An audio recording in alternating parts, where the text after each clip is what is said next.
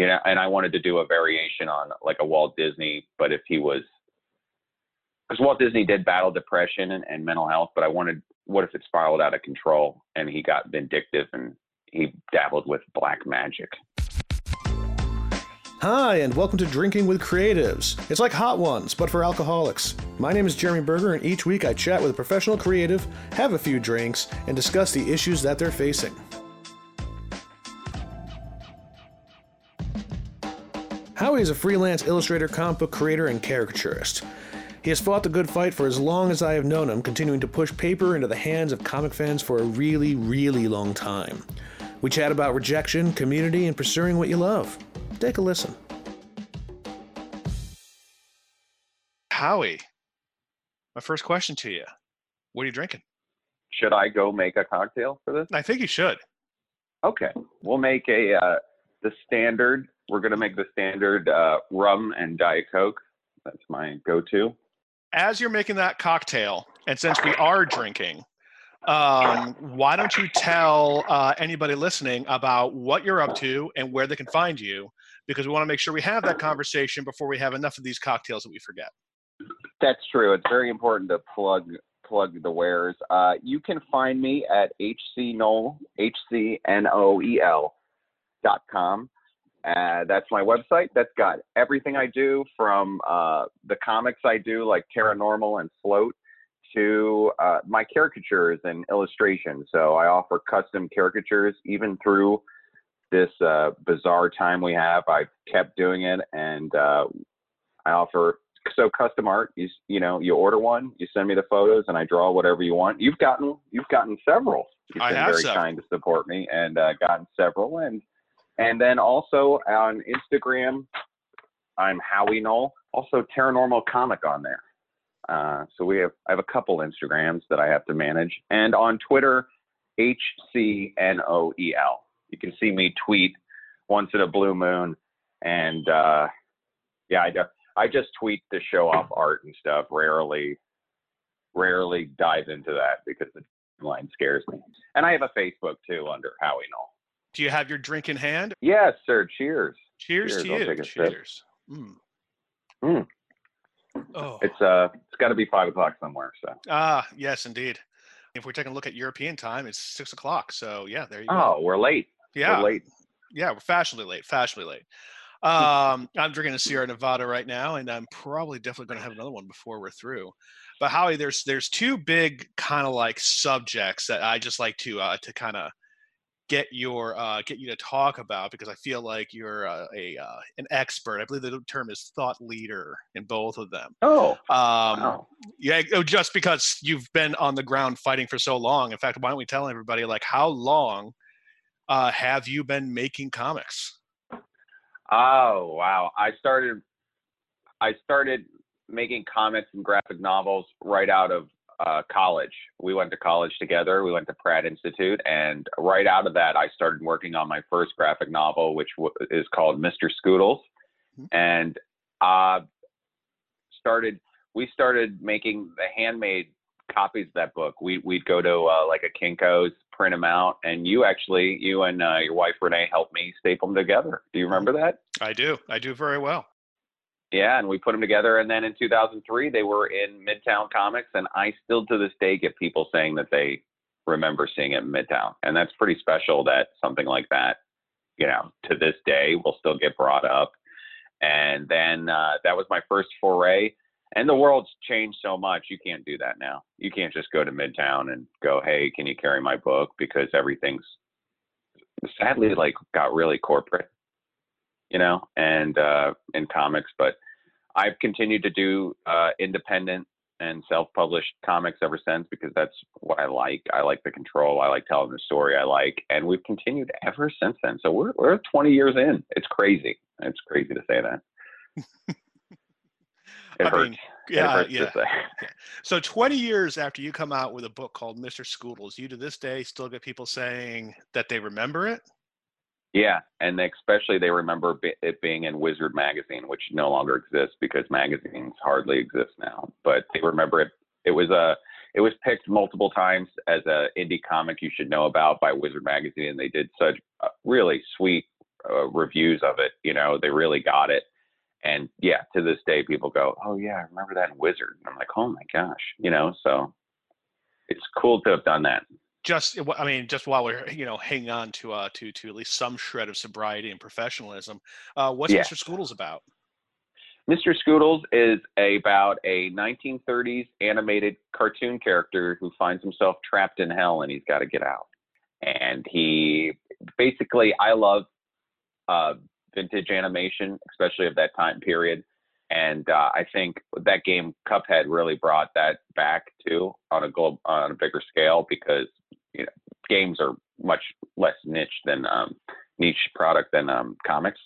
So that helped a lot. Now people are like, "Oh yeah," and I've always loved that. I love Oswald the Rabbit, who was Disney's first character before Mickey Mouse, and Oswald was lost to Universal, and that's why he created Mickey.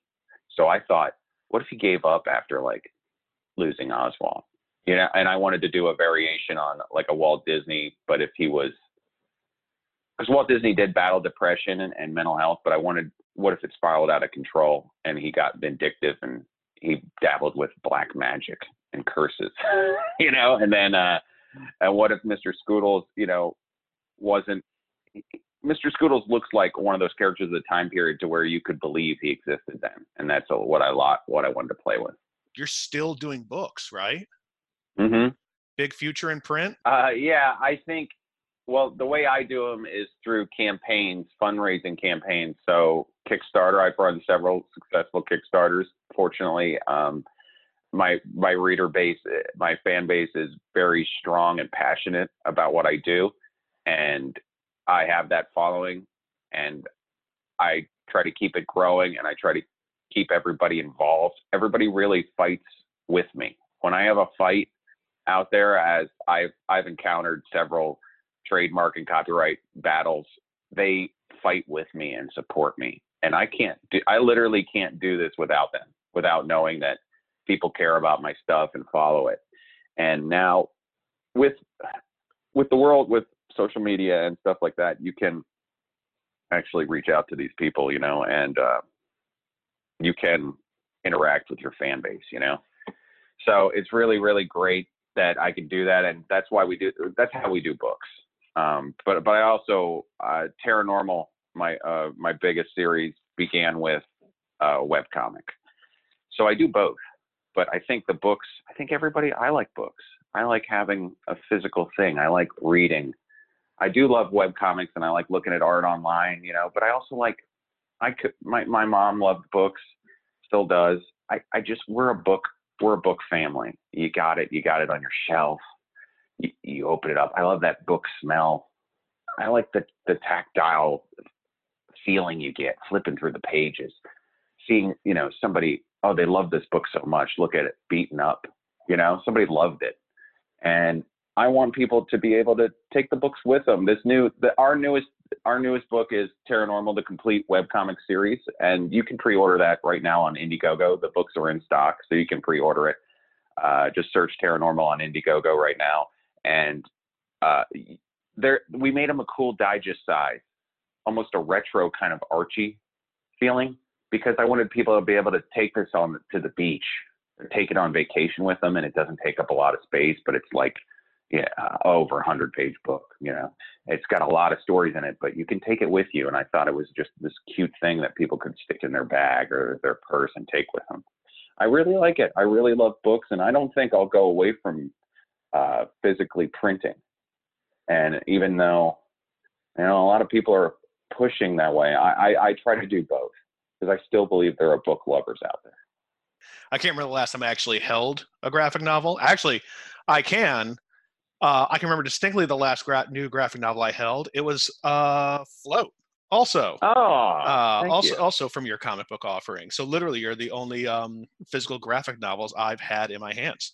That means so much to me. Thank you, my friend. Of course. No, great work. But let's talk about Paranormal for a second. Give us a lowdown on that for anybody that doesn't know, even though obviously I do. Yeah, Paranormal is a supernatural superhero, so she can see and speak to ghosts, and she can also punch the crap out of them. So if there's a bad spirit or ghoul haunting haunting someone, she comes in and saves them from it and fights them. So, you know, and in the webcomic, which this is how Tara began in 2009, April of 2009, when we first started publishing it. The webcomic series is very funny, wild. So anything that I think of, I just put it right in the book.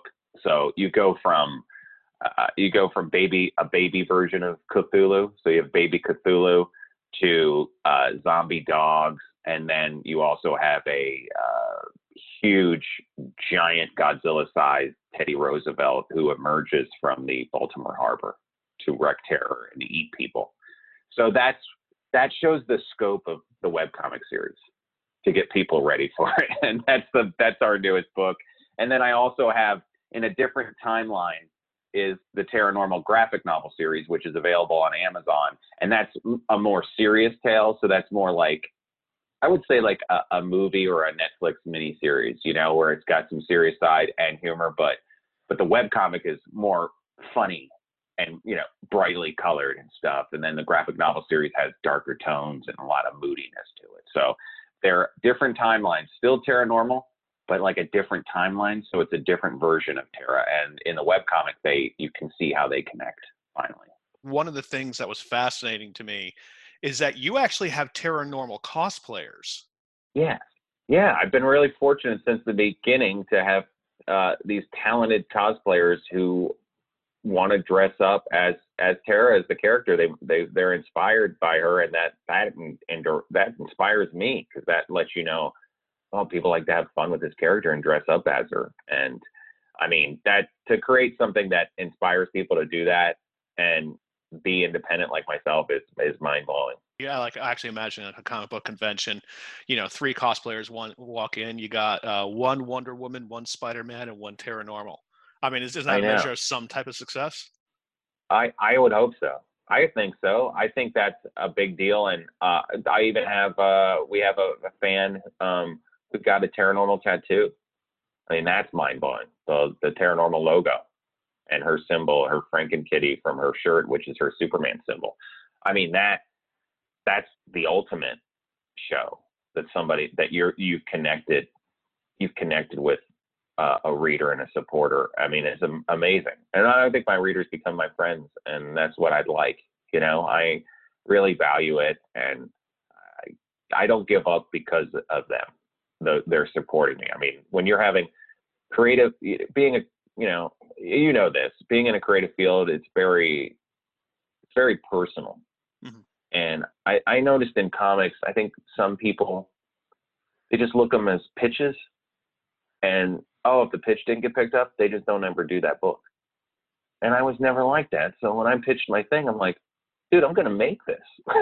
And I don't know, the detriment to me. It might be a detriment 10 years later, still working on it, you know, and putting stuff out, but it's been successful and it proved people did like it. So they were wrong even throughout, because you're going to get rejections, right? You're just going to get people that you don't know them, so you're not their friend, so you're not going to get accepted. That's just the truth of the matter. That's what I've learned. But I don't make things to be like thrown away. And I think that's what's different about me. So when I pitch something, when I would pitch Paranormal, I believed in it so much. They were like, this isn't right for us, you know. And usually people just don't follow through on that pitch.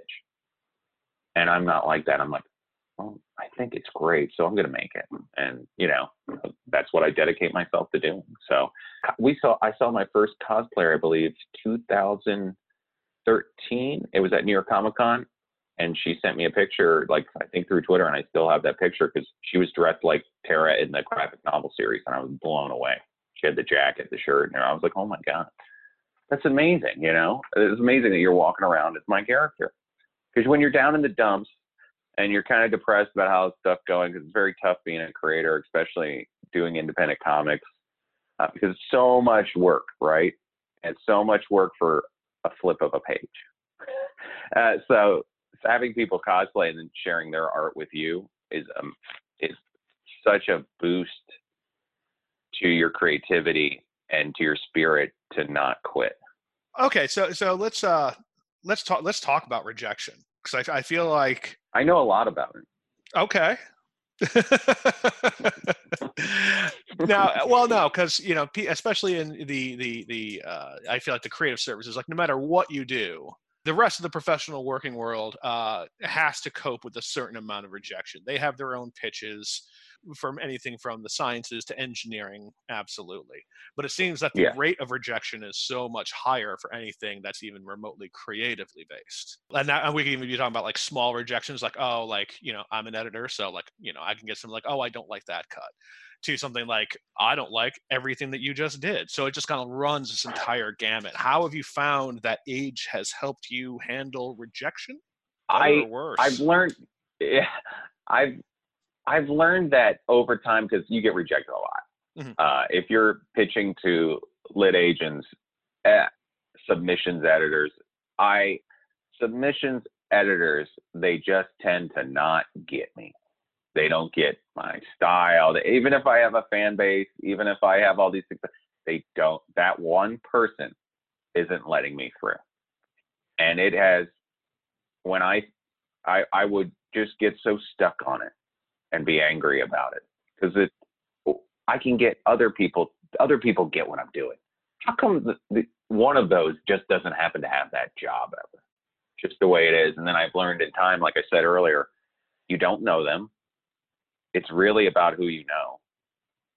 And I just haven't been able to make that connection to where they know me, right?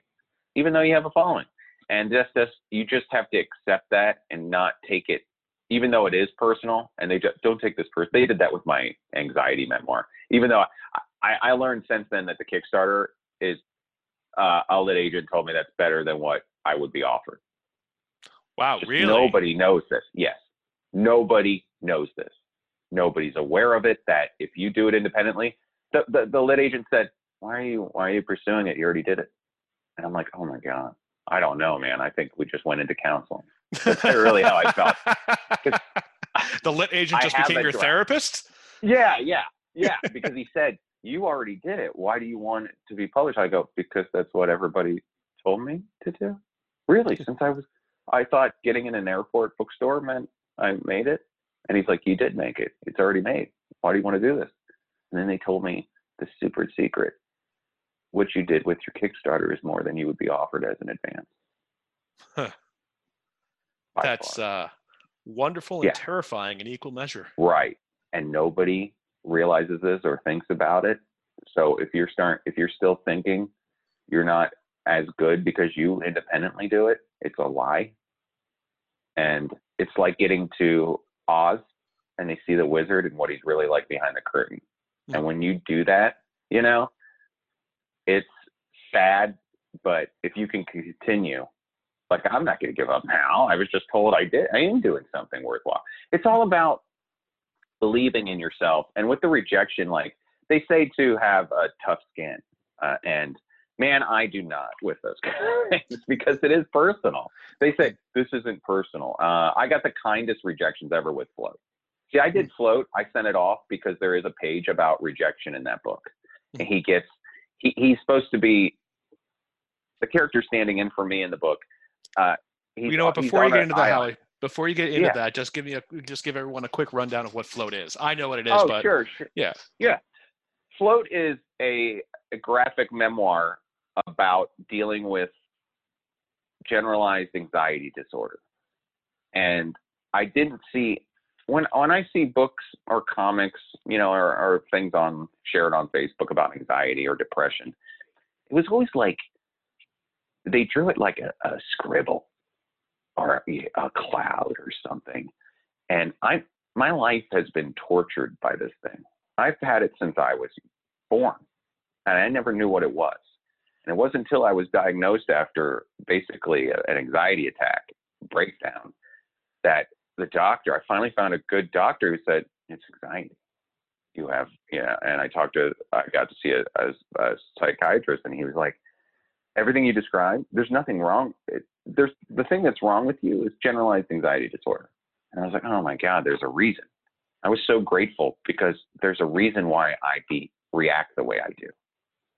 Because I thought it was normal. I just thought it was normal that I would take things that deeply and sometimes I'd flip out, or I would hyperventilate in school, and he hyperventilated like it was a weakness, and it's not. So this book, with those drawings, a scribble, I can't relate to a scribble ruining my life. So when Float, I draw my anxiety as the inner monologue. So how Iron Man has, what's his name? Jarvis. Mm-hmm.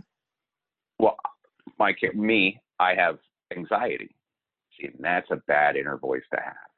So you think it's your friend, and then it turns out it's not your friend. So it's been ruining relationships. It's been ruining jobs because anxiety wants you all to itself. It wants you to be alone, and it wants you to die. And that's what we do with the book, and we talk about it. And anxiety gets so strong at one point, it turns into a physical form, and it's a rock star. My anxiety is a rock star, charismatic and sexy. And I wanted to show to people, see, that's why I do what I do, because I would follow that. It's this guy having a party. And it just turns out the party's bad.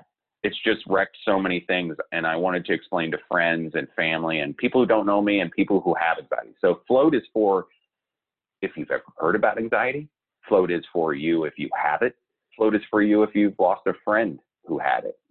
If you wondered why your friend or your girlfriend or your spouse flipped out before, probably anxiety. And so my goal was to do and make it like a sexy thing, make it an adventure story, a mystery, give it a showcase, because all those books are usually gray, and I don't want to look through that. I wanted color. I wanted, and I made the book purposely 100 pages so it feels like a breeze. Float starts out and it ends in a cycle. You could go ahead and reread it because anxiety is a cycle, and you're going to make those same mistakes over again after you beat it, because it'll come right back, and you will lose. You'll lose a fight, but you'll fight back. You'll keep fighting. And that's my main thing is don't give up. Don't let it win. Fight anxiety. And it's okay to talk about. It's okay to say. And that's another thing I wanted the book to do. I wanted to highlight it. Nobody talks about generalized anxiety disorder. I don't see it talked about, but I see it. I see it as, especially this year, people know what anxiety is now. Everybody gets a feeling. Hopefully theirs will go away. Sometimes anxiety is like a symptom of another problem. But if you have it from birth, I think since everybody's experienced anxiety, that it's a great gateway to start talking about other things. And if you open the conversation with anxiety, you can then open it to, well, let me now talk to you about what bipolar disorder is. Right. Let me now talk to you what schizophrenia is. Okay.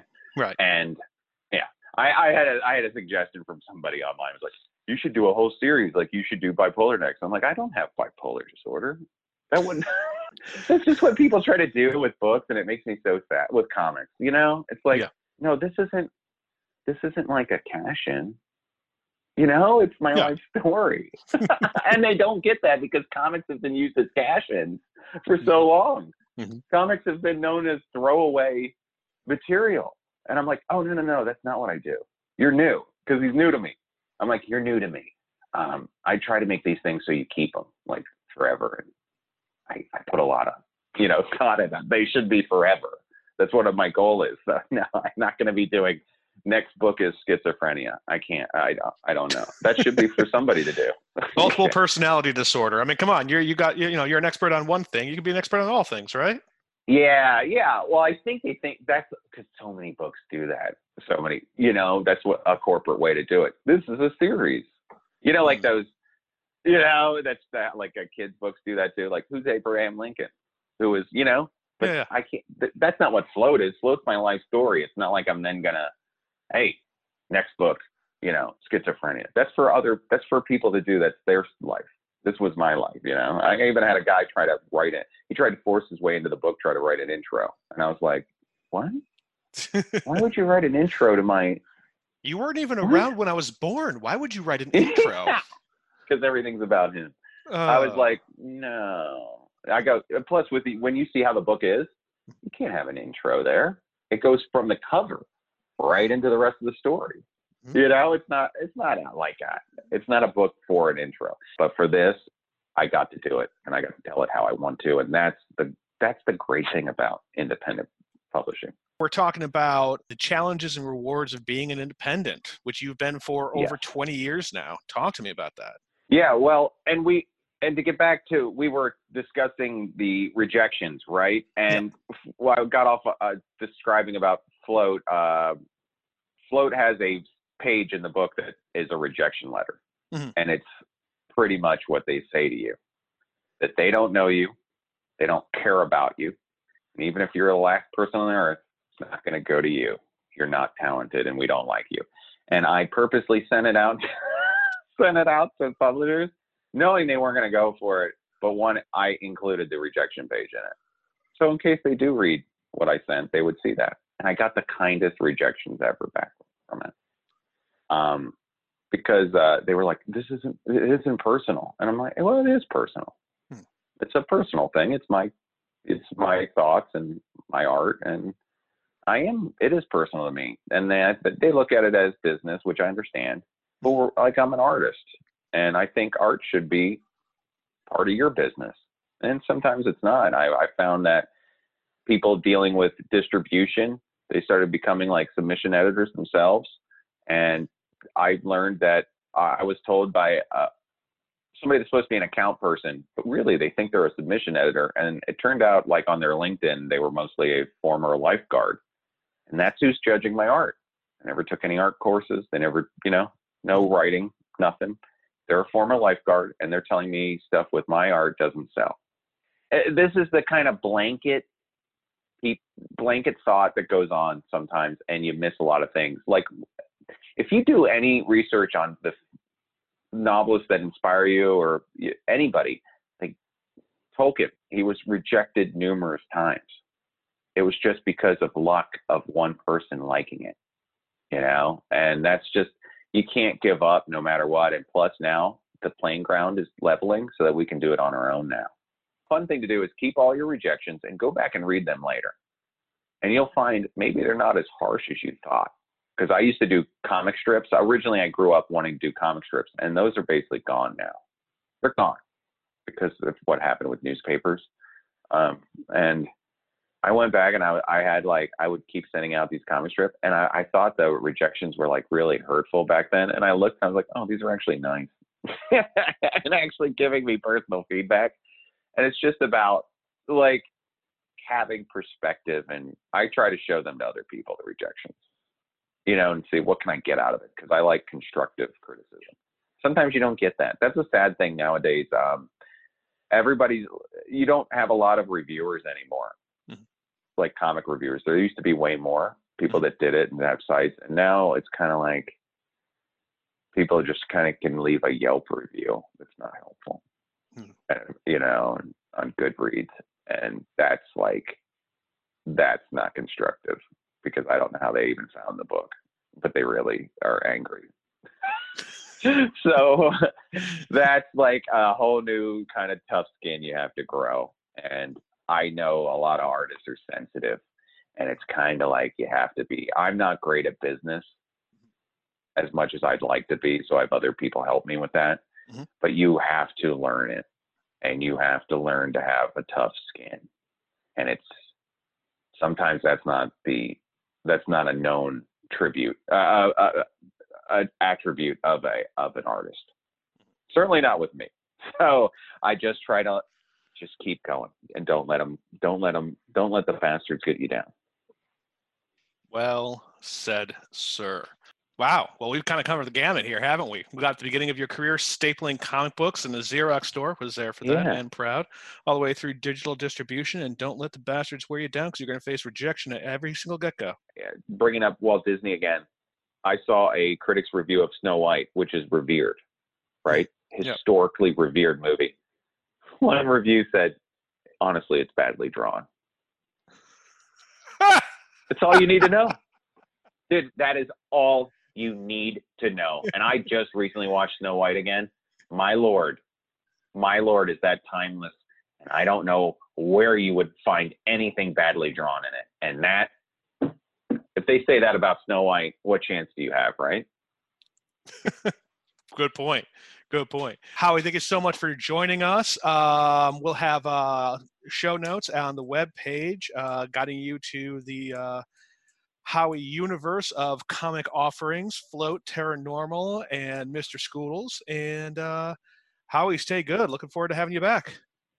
Thank you so much, Jeremy. Congratulations on your new show. I'm so excited. I have a new podcast, and thank you so much for having me on to talk to your listeners. It's always a blast talking to you, buddy. Thanks, Hal. For more about Howie, or if you just want to read some great comics, head over to www.hcnoel.com. And for more links of what we discussed here, head over to www.drinkingwithcreatives.com. If you enjoyed this episode, please subscribe and download on whatever is your most favorite listening platform. Hope you enjoyed the show. See you next time.